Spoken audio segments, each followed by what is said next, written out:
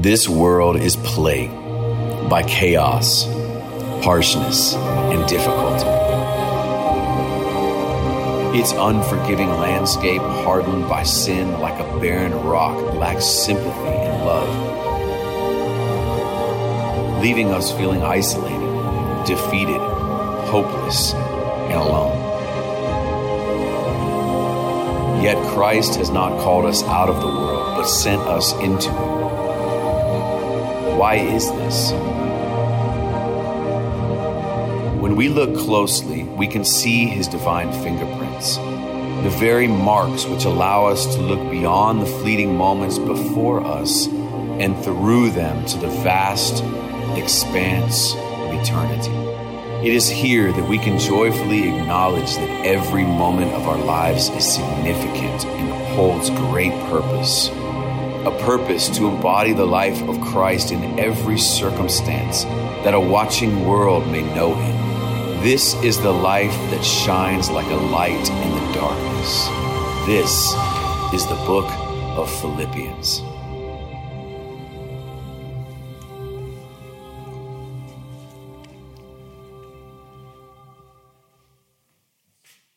It's pretty epic music, I think, for that video. Good evening, everyone. My name is Danny, and it is so good for us to continue on in our journey in the book of Philippians. We started it last week, so if this is your first time here, guys, you're only 1 week out from the beginning of the series, which is awesome. You can always go back and podcast if you really would like to. But before we get into the book of Philippians just yet, I want to talk about something that that kind of goes without saying, that our culture, our world is in a very, very polarized cultural moment, right? Like we all can feel that. We sense it in our break rooms. We see it on TV. We see it as we're doom scrolling through social media. We see it everywhere. Now, the world has been polarized in ebbs and flows at different points throughout human history. But one thing that's a little bit more consistent than just polarization is the concept of tribalism. See, all of us want to belong, right? Like none of us love feeling lonely, right? Maybe some of us are more introverted and we kind of get fueled up when we get to go and take a nice walk by ourselves or go to the parks by ourselves or go see a movie by ourselves, whatever that is, right? But none of us love feeling lonely. Loneliness isn't fun. It's a difficult reality when you feel lonely. So we want to belong. We want a people to belong into. And that's a good thing. We're actually hardwired as human beings with that in mind. We want to belong to something greater than just ourselves. Everyone wants that. Now, where that can get very unhelpful is when we want to belong at the expense of excluding others, when it turns into an us versus them. And that's the concept of tribalism. It's the innate desire to segregate the us from the them. So we separate ourselves based on appearance, thoughts, beliefs, political identities, where we might come from, in just about any conceivable way where you could make an us and a them. And we make that our reality. Now, I wish I could say that's just what people in the media or politicians do, but I know that tendency in my own heart. In fact, I was thinking this week about an occurrence that happened years ago, about 7 years ago, when I first started at Mosaic at WW. I was doing a residency at that point. And when I was doing my residency, I was talking with one of my good friends who was a campus pastor then, a guy named Brady. And I was talking with him because there was another church that just was planted in the area, and they wanted to reach Walt Disney World cast members. And I was ticked. I was like, this is our mission. What are they doing? Like they're stepping on our territory. And I remember going to Brady and like that's not an exaggeration of how I sounded to him. I was that stupid. Like I was like, what are they? And they even like copied some of the things that we did at that time. And I was like, what? Like, do you know what they're doing? And Brady, if some of you know Brady, this is going to be spot on what you'd have expected Brady to go in that moment. And he goes, Oh, Brady's listening to this. He goes, praise God. And I was like, what? And he goes, praise God. And he's like, Danny, did you really think we were reaching 70,000 cast members by ourselves? Yes. Like, I don't know what I was thinking in that moment, but I was so frustrated because I wanted an us versus a them. Because that's the tendency of my heart. And that moment was like, honestly, it's one of those light bulb conversations that you have in life where all of a sudden, like, you're like, oh, this changes everything. And since then, it's been a journey for me in learning about this concept of unity, of partnership. See, is division and tribalism the best we can hope for? We see it in the church all the time, right? We see how many denominations and divisions and church splits and church schisms that there are all the time in any version, in any locality. How are we supposed to be the united church of Jesus when we consider one another to be rivals, competition? So is that the best we can hope for? Or is partnership and unity possible even? Or even desirous?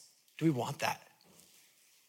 See, when we look at this concept, we have to look at it as two different levels. The collective ownership, us together, as the church together. What does this mean for our community? And then for us personally as individuals, what should this mean to me?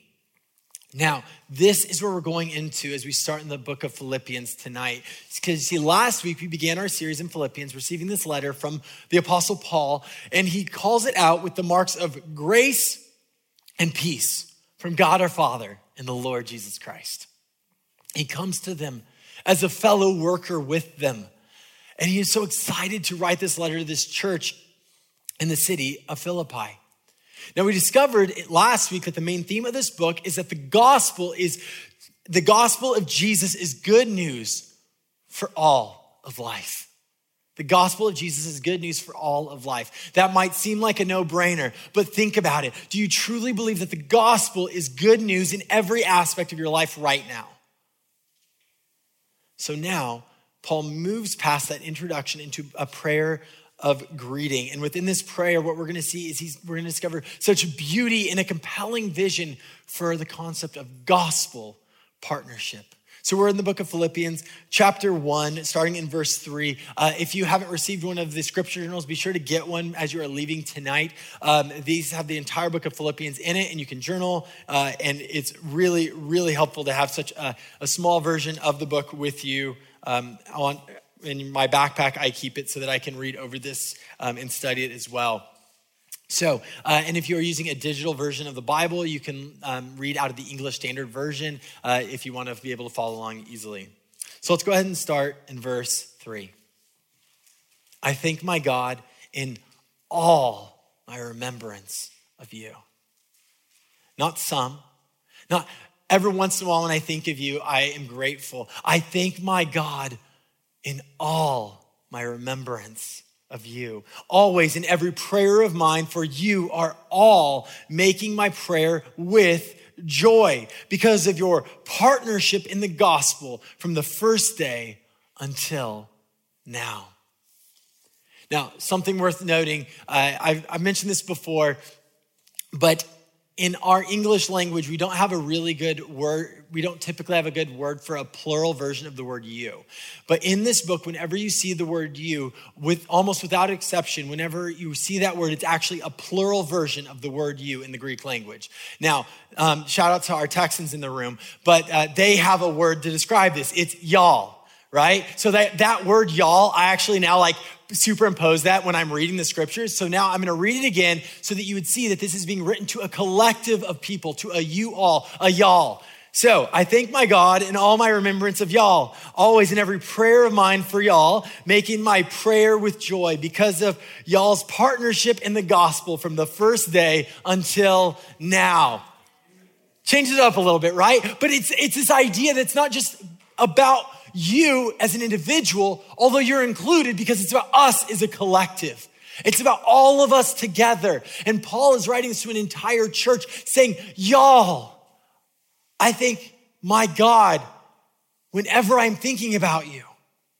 Y'all, whenever I think about this wonderful church, not just one individual, but all of you, I thank my God. And you can just sense Paul's thankfulness, his incredible gratitude, his joy like leaps off the pages of the book of Philippians. I'll probably say that just about every week because every week is such an emotional thing for Paul in this letter. He doesn't take one word for granted. He's talking with such joy always in every prayer of mine for you, all making my prayer with joy. Can you imagine Paul writing this begrudgingly or frustratingly? Let's try that. I thank my God in all my remembrance of you, always in every prayer of mine for you, all making my prayer with joy. Like that's not Paul's attitude at all, right? Like he is exuding joy as he's writing this. It is like leaking on every word. Now, why? Why does he have this incredible joy? Is it because of his circumstances? No.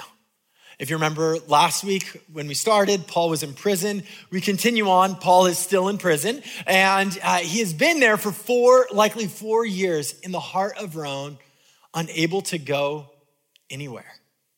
Anywhere. It's likely that he has been there for 4 years awaiting trial, pending execution, unable to go do any of the things that God has hardwired him to do. He can't go preach the gospel in person. He can't go encourage people in person. He can't go plant new churches in person. He is unable to attend to all the things that God has hardwired into his heart. I mean, it's hard enough. Could you imagine? He is imprisoned on false, trumped up charges for 4 years without trial. Like that sounds like a really difficult and frustrating moment, right, in life? But then you add into it that this is the Apostle Paul. This guy has such charismatic care. He wants to go out there and be at the front lines. Instead, it's like he's been sidelined for 4 years. So if his joy is rooted in circumstances, I couldn't imagine how. He is working remotely, except he doesn't even have the option of Zoom, right? So instead he has these letters, he has some parchment and some quills, and he's going at it. I mean, wouldn't it be bad enough knowing that you are innocent? Just add to that reality that he is detained from all that God has called and equipped him to do, at least seemingly so. See, while I imagine that Paul had some frustrating nights of prayer with the Father, Paul in this letter doesn't seem very discouraged. He seems actually downright giddy. He seems like he's the happiest person in all of Rome, which is weird because he is in this really bad situation. So why? What is this rooted in? Well, first, it's rooted in the gospel. But specifically, in this, we find out a specific because. So always in every prayer of mine for you all, making my prayer with joy. Why? Because of your partnership in the gospel from the first day until now. Gospel partnership. If you're a note-taking kind of person, write that phrase down. Gospel partnership. We talked about this phrase a little bit and when we were in the book of Philemon a couple weeks ago. The Greek word is the word koinonia. And koinonia is a partnership rooted in mutual affection. It is a mission-focused partnership. It is partnership with deep care and respect. So going back to the book of Philemon, there's the relationship between Philemon and Onesimus, who is his former slave, and that they were supposed to be reconciled to perceive each other as gospel partners. They were being called into koinonia with one another. And koinonia is not begrudging friendship. It's not like, well, Paul said we have to hang out now or work on that school project together, so now we got to do it. Like, it's not that at all. It's not reluctant coworkers. It's not like, you know, you're working at Disney or whatever, and then you pull where you're supposed to go next from CDS, and then you find out, and you're like, oh, I know who's going to be working there. Oh, no. I guess we'll work by each other. Hopefully they don't talk a lot. They always talk a lot. They're going to talk a lot. Now they're talking a lot. Like that moment. Like, that's totally not this. Fully reconciled gospel partners. And this is Paul's heart for the church in Philippi, that they are his gospel partners and he is theirs. They are better together than they are apart. That phrase that was actually turned into a question. This was a major question that when my wife Allie and I, when we were moving towards engagement and into marriage, we talked through this a lot. Did we believe that we served Jesus better together than we did apart? That was so vital that we understood, because in marriage, your number one gospel partner is your spouse. It's a two-way street. It's a beautiful one. And it's out of mutual respect and love, not reluctance, not begrudgingness, but true joy and love. And this is how Paul epitomized gospel partners with the church in Philippi. See, when you discover that you are better together than you are apart, what emotion should that produce? Absolute joy, right? Like, this is good stuff. Like, we have a relationship here that's actually really good. That's enjoyable, that's fun. That in the midst of the difficult circumstances, I can rely on. Absolute joy, because we are not alone. We are not alone. That Paul in prison is not alone. See, while Paul is in chains, here's the good news. The gospel is not. The gospel is not in chains. The gospel is on the move, expanding the kingdom of God throughout the ancient world, and specifically over here in this outpost of Philippi. See, Jesus, he simplified the good news of the gospel to one simple phrase: repent, for the kingdom of God is at hand. Jesus was bringing the kingdom of God to bear on earth as it is in heaven. And he did that through his substitutionary death on the cross. That is, he hung on the cross. He made payment for our sin, our brokenness, our death, our destruction, our rebellion, our loneliness, our isolation, our fear, our desire to define good and bad on our own terms. He paid for all of that through his blood so that we could now be reconciled to him and that we could be reconciled to one another. And that's good news. See, Jesus was redeeming the unredeemed spaces of planet death to be an expansion of the kingdom of God. The kingdom of God is like a mustard seed, Jesus talks about, right? That it is expanding. It starts so small, but infinitesimal. But what happens is mind-blowing as it expands. And that is the kingdom of God coming to bear on earth as it is in heaven. So when Paul is talking about partnership in that gospel, he is tapping into the beautiful truth that the kingdom of God is on the move, and it will not be contained. It cannot be contained. It will continue to expand as it was in Philippi for all the way of a decade at this point. Remember last week, we talked about their story a little bit, right? From Acts 16, when that church started. We get this. Last week we talked about there was this unexpected church that was planted in an unexpected area. And there were three individuals who it specifically cites their conversion experience when they came to faith in Jesus. You have Lydia, who is an immigrant businesswoman. You have a formerly possessed slave girl, and you have a blue collar government employee, just to name a few. And like out of this ragamuffin crew, God began a gospel work. So when we read this and it says, because of your partnership in the gospel from the first day until now, they knew which day he was talking about. There was a day when Lydia came to Christ. Then soon after, the slave girl came to Christ. Then soon after, the Roman jailer came to Christ. And soon after, Paul was kicked out. And even though they didn't even have Paul anymore, the grace of God was still evident in this church, and people are coming to faith in Philippi. Like, this is really good news.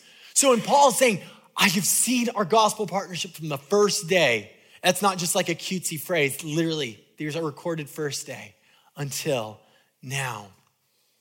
See, this unlikely church plant in this unlikely location became an outpost for the kingdom of God in the middle of Philippi, a place that was known for its rigid nationalism towards Rome, for their absolute allegiance to Caesar. This baby Rome became an outpost for the kingdom of God. And that was an encouragement to Paul. It actually exuded his heart with joy and passion. So as we continue, verse 6, and I am sure of this, that he who began a good work in you will bring it to completion at the day of Jesus Christ. You might have heard that verse before.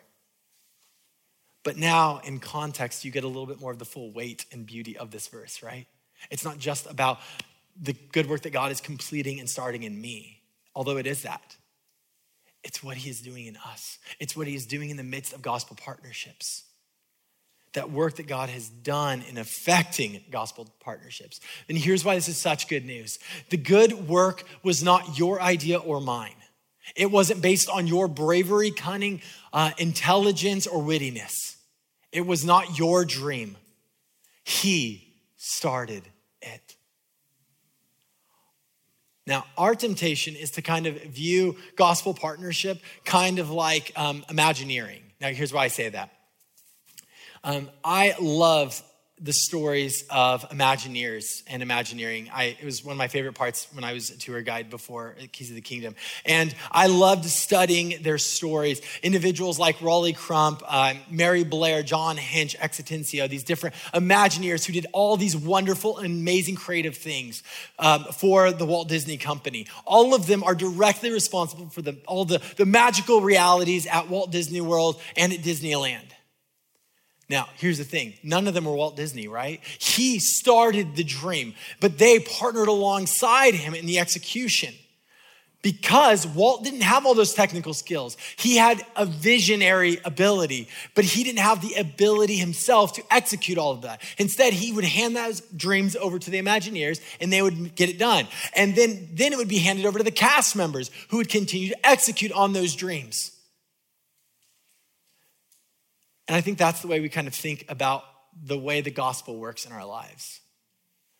That God needs us, that somehow God is insufficient on his own from effecting his good work. And so therefore I need to be smart. I need to figure it out. I need to figure everything out myself. I need to do this good work in myself. All right, yeah, the gospel was good news once when I prayed a prayer, but now it's on me to figure it out. It's on me to be better. It's on me to do more. It's on me to earn it. Because you see, so often we think of the grace as simply about salvation. The grace of Jesus Christ is simply about salvation. But the reality is the grace of Jesus Christ is also about sustainment and sanctification. That idea that it is only by his grace that we become more made into the image of Jesus, that we are refined. All we have to do is abide. But so easily we flip the script. We believe that God doesn't have it. And then we're terrified when we realize we also don't have it. So then we're like, who has it?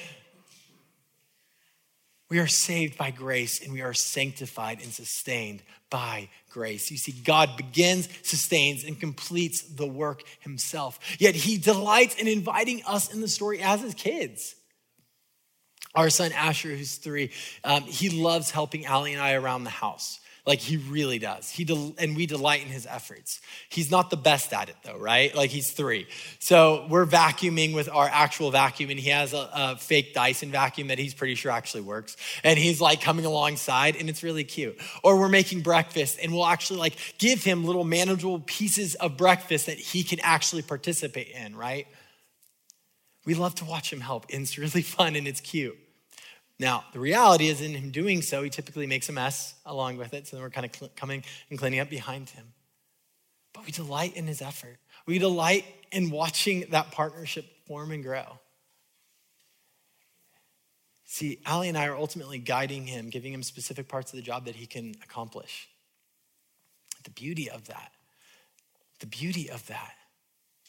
is that there's a partnership there. There's a partnership there. Is Asher needed? No. Are we needed? No. In fact, what does Jesus say in Luke 18:40? He's talking about his disciples and he says, if these remained silent, the rocks would cry out. God's gonna do what God's gonna do with or without us. But the cool part is that he is inviting us into the story with him. We're his kids and he is welcoming us into the adventure with him so that we don't have to be alone, that we don't have to be afraid, that we can come in with him, that we don't have to think that the world is now on our shoulders, which guys, I struggle with all the time. But we don't have to because he is doing the good work. We are the kids that are invited in on the work with him. In other words, God can and will expand the kingdom without us. Yet he delights in inviting us into the story because he begins, he sustains, he completes the work. So whether you are imprisoned for your faith like Paul or seeing such beautiful gospel fruit in your life and conversations at work, we are freed up from the responsibilities of the result. We plant, God grows. We water, God grows. God's actually doing it. All we are called to is the word faithfulness. That's all we're called into. And I promise we're going to botch it up every which way, right? And God's going to have to come right behind us and clean up. I mean, the history of the church is God constantly cleaning up our messes, right? Because it's not because the church is so bad. It's because we're humans, because we're toddlers. And God comes up lovingly sweeping us back into his arms because we don't got it all together, but he does. And that's good news. He begins, he sustains, he completes the work. Now in verses 7 and 8, Paul continues, it is right for me to feel this way about y'all because I hold you in my heart. For you all are partakers with me of grace, both in my imprisonment and in the defense and confirmation of the gospel. For God is my witness, how I yearn for you with all the affection of Christ Jesus. So again, like you're seeing all this very emotive language that Paul's using, how emotional he is, that he is literally yearning for them with the affection of Christ Jesus, that he holds them in his heart. Because sometimes we can think of authors of the scriptures like Paul as these intellectuals frozen in a tower, riding down from on high. But you see in Paul that he isn't seeing himself as somehow superior or better or removed from. He is seeing himself as a partner, and he is so emotionally captivated. It's raw and genuine emotion here, right? And what he says, it's right that I feel this way. In other words, it's appropriate for me to feel this way about y'all. His love for them is so deep, and he wants them to know it because they've been partakers of grace with him in his imprisonment. Now, why is that a big deal? Well, in Roman social norms, if you are connected with somebody who is imprisoned under Roman authority, then you should sever that connection with them until their trial is completed. Because there was an honor shame culture going on as one major piece. And the other is Paul is specifically on charges of being opposed with sedition against the empire of Rome. So he is literally, to be associated with Paul is to associate with literally the enemy of Rome. So they had every right, and nobody would have looked at them weird if they had been like, hey, Paul, we're going to go ahead and stop talking to you for a minute until you get this whole business figured out. But they have instead leaned into their gospel partnership with him. They have continued to support him financially, caring for his needs, giving him encouragement, even sending Epaphroditus to him because they've been partakers of grace by continuing their faithful gospel ministry. You see, they have endured on mission in Philippi, doing the same thing that Paul has always been about, which is going and making disciples of Jesus. They're just doing it in a different location, in a different circumstance. So when Paul says, for you are all partakers, the word partakers is that same word koinonia, gospel partners with me of grace, both in my imprisonment and in the defense and confirmation of the gospel. I get this magazine. It's called Voice of the Martyrs, and it's really, really good. It's about the persecuted church. And the stories in here bolster Allie and I's faith. I was reading just a little bit ago a story of a sister. Her name is Sanjana, and she's in Cairo, Egypt. She came to faith in Jesus. And in doing so and leaving the faith of her family beyond didn't like it. They literally imprisoned her in her home, and the family members took turns beating her to the point that her bones became deformed and that she has major scarring. And she ended up eventually getting kicked out of the family completely. And I love this quote though. As for why she never rejected her faith in Christ during the years of severe abuse, she gave a sound biblical example. Suppose I was living in the pigsty like the prodigal son. Then you cleaned me, you washed me, eating clean food, wearing clean clothes. How can I go back just to escape suffering? I am an ambassador to my God now. How can I become a slave once more? she's a gospel partner. She's our sister. She's our sister in the family of God. And when I read stories like this, my heart is both broken and encouraged. Because the reality is that our circumstances are very different than hers, right? But our mission is identical. To go make disciples of Jesus, to go make Jesus known in our world. We may not face imprisonment for our faith, but we partner with our brothers and sisters who are, as we learn their names, we hear their stories, and we offer prayers for them. See, we become partakers with them of grace. Remember, for Paul, this wasn't formal and it's not forced, so it's not that we should feel guilty that we're supposed to go and do anything right now. For Paul, this is a deep longing that we have that they mean so much to him. And in that light, that's what the gospel is supposed to do, that these are our brothers and sisters in the family of God. So therefore, our hearts should be formed and formulating into a place where we want to care, where we desire to know them. This is actually how I feel when Paul is talking in verse 8. For God is my witness, how I yearn for you with the affection of Christ Jesus. This is how I think of one of my best friends, Miles, and his wife, Elizabeth. Miles and Elizabeth are some of Allie and I's best friends in the world. We met them when we were living in Shanghai, and Miles led worship at the church I worked at over in Shanghai, and we love them. They adopted Asher's two brothers, so our relationship's literally very, very close. But now they live in Hong Kong. We haven't lived near them in almost 5 years now, since we moved back to the States. But they are our faithful gospel partners. If I were to explain to you how much Allie and I's hearts yearn for them to be near us, it would just be hard to categorize it. We yearn for them. We can't wait till the next time we get to see them and the boys. But I take a ton of comfort in the truth that Miles at the church he's working at and the community he is in Hong Kong, for him and Elizabeth, that they are doing faithful gospel ministry there. That even though I would love for the distance to be shrunk, just like Paul wishes the distance between him and the church in Philippi was shrunk, he is confident and desirous because we are on the same mission, just in a few different locations. See, this is the beauty of gospel partnerships. We are never alone, even when we walk in the valley, even when it feels like death is around us, even when we feel isolated, even if it feels like nobody understands, we are never alone. See, that's the beauty of gospel partnership, that the kingdom of God is expanding, and not just in one geographic location or through one local church, but through the family of God expanding from here, Texas, California, across the globe, in India, in China.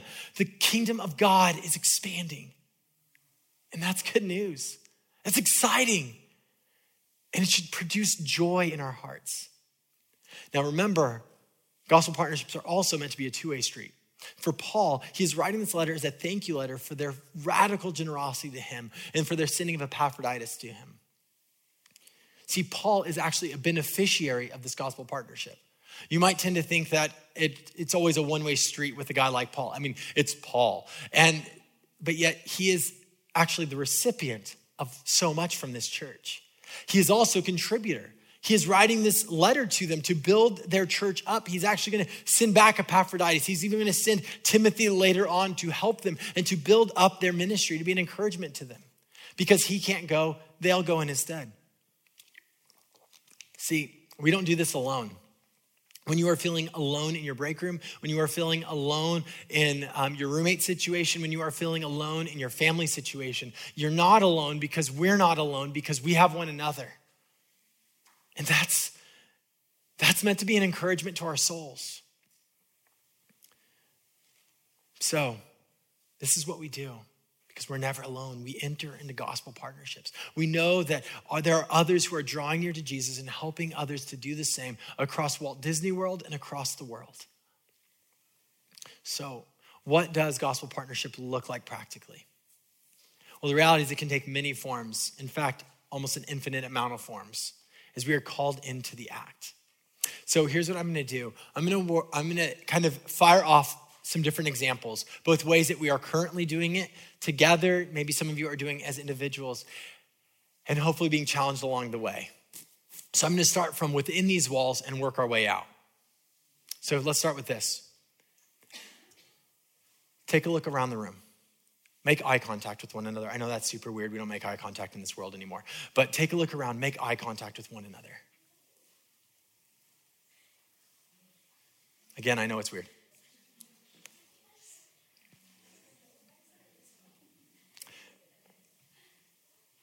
These are your gospel partners. I'll say that again. These are your gospel partners. We are not just a crew of people that come in to worship and to hear a message. We are not just people that are kind of similar because we have Jesus in common.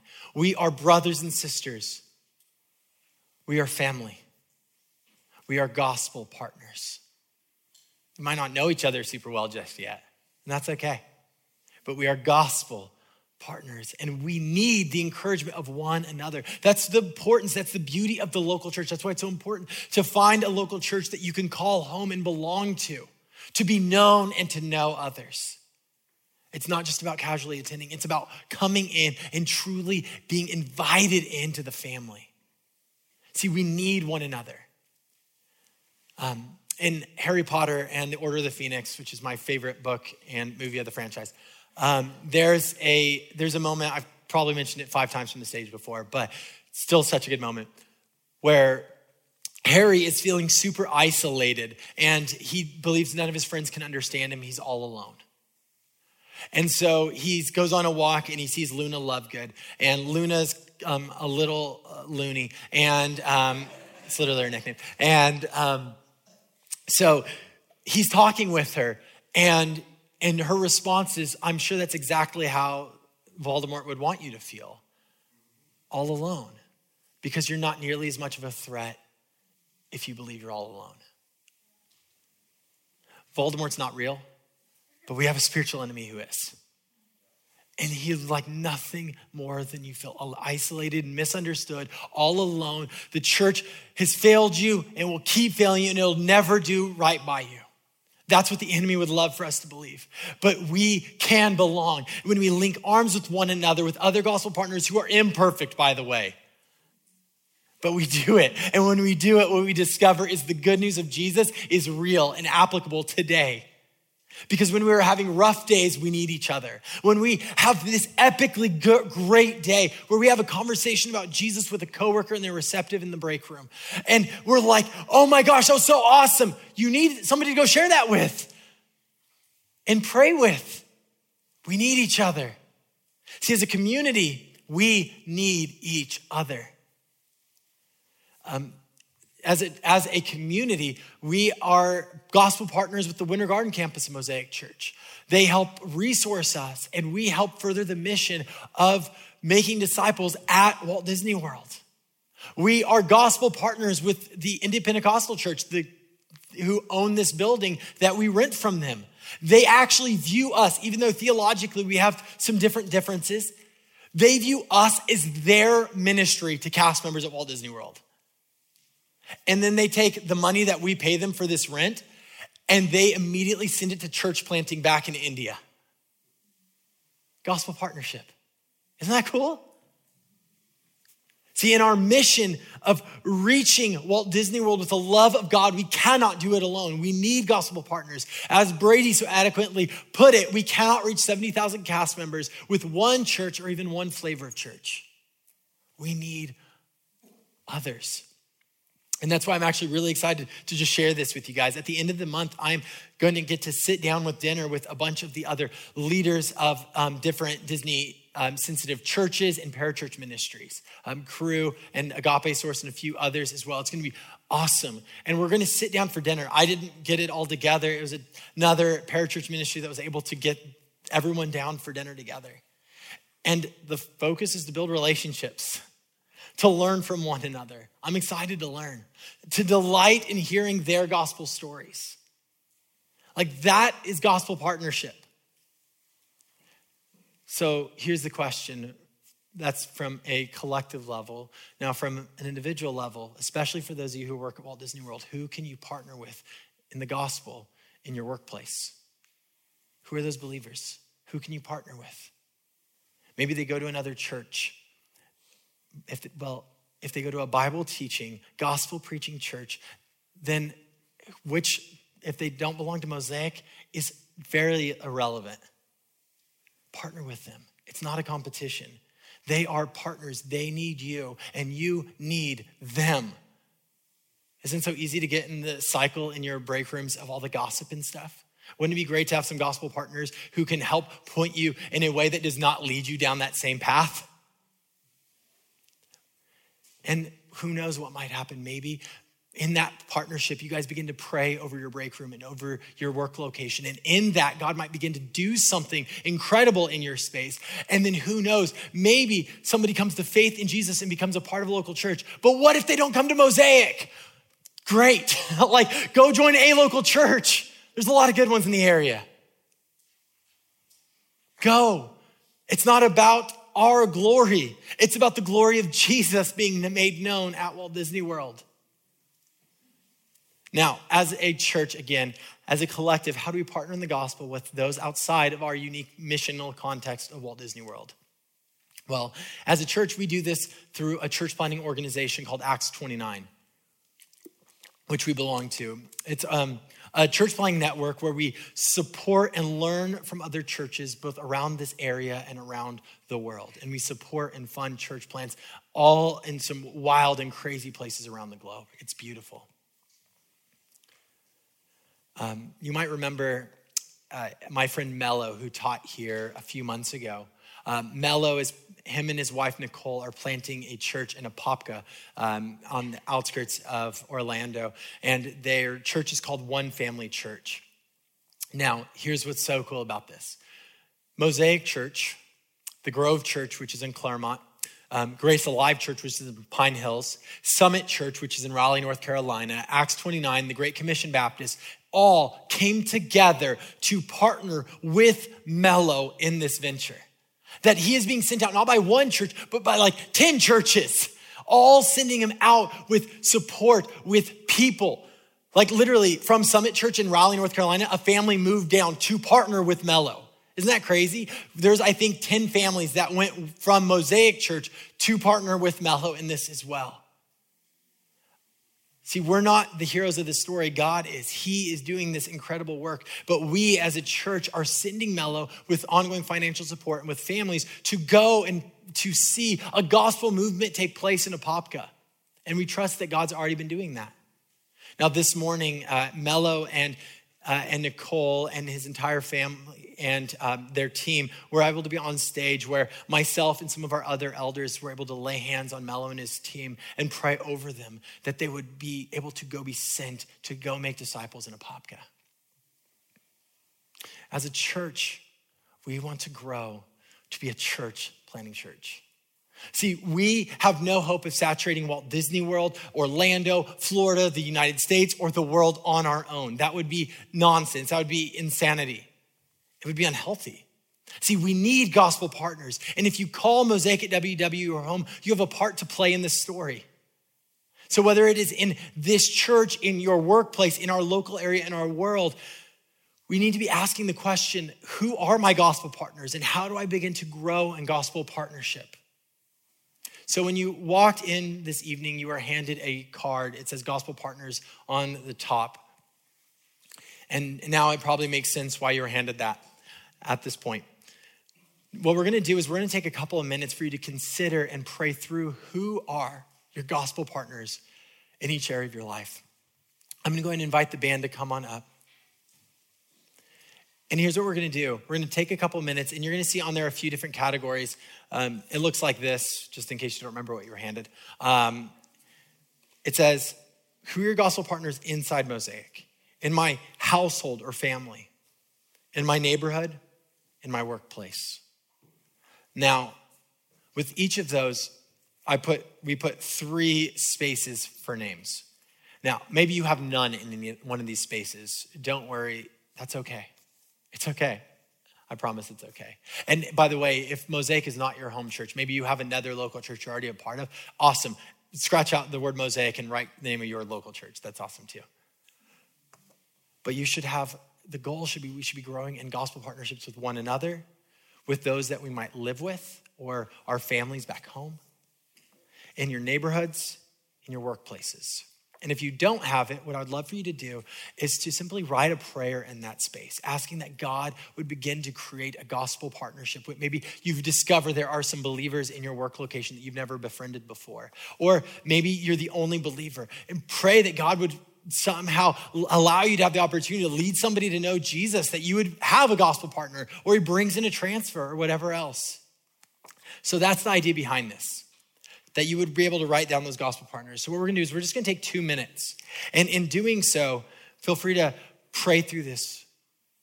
See if there's some individuals that God would lead you to write down, and write down some prayers with that. Or just simply look at this and reflect and pray. Either way. Go ahead, and we're just gonna have the band play softly behind for a couple minutes.